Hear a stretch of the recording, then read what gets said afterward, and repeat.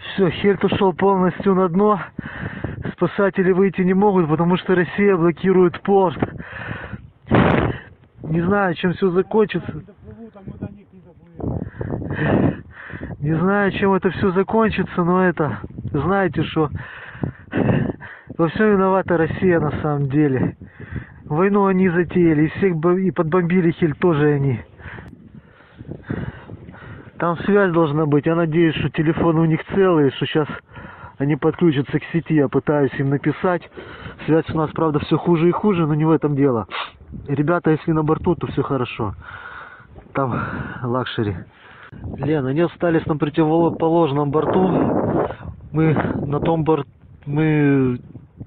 борту, где был крен. Пошел крен. Мы там, потому и опять прыгнули в этот самый шлюпку. А те остались там, так что возможно, что они остались на борту, надстройка пока на плаву, но она вряд ли. Пожара нет, потому что обесточилось все нормально. Почему они на связь не выходят, не могу понять. По идее, должны быть уже все в интернете. Все. Ушло на дно.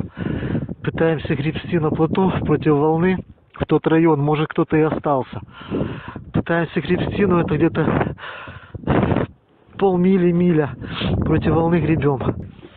Леночка, со мной повар в плоту, остальные, надеюсь, остались на борту, потому что он переломался пополам, но надстройка осталась. Мы пошли бросать плот, и пошел крен. То есть мы остальные были на противоположном борту. Мы остались в плоту, а остальные, надеюсь, на борту.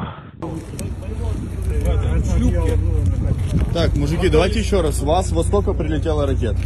10, не знаю, 10-15, 10. И с какой стороны прилетела? С правого борта. Нет, с правого борта. Со стороны моря. Да, у нас курс... Отчетливо вылета вы не видели? Не было. У нас курс был где-то, мы стояли градусов 50. И с правого борта в трюм попал ракета. Русский корабль перед этим выходил на связь? Нет.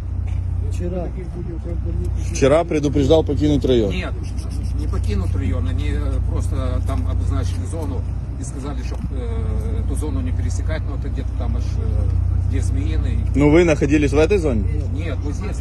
То есть вас пустили ракету в безопасной зоне, по сути? Мы находились в территориальных водах, стояли 14 миль от Одессы и 14 миль от Тенджерской. Понятно.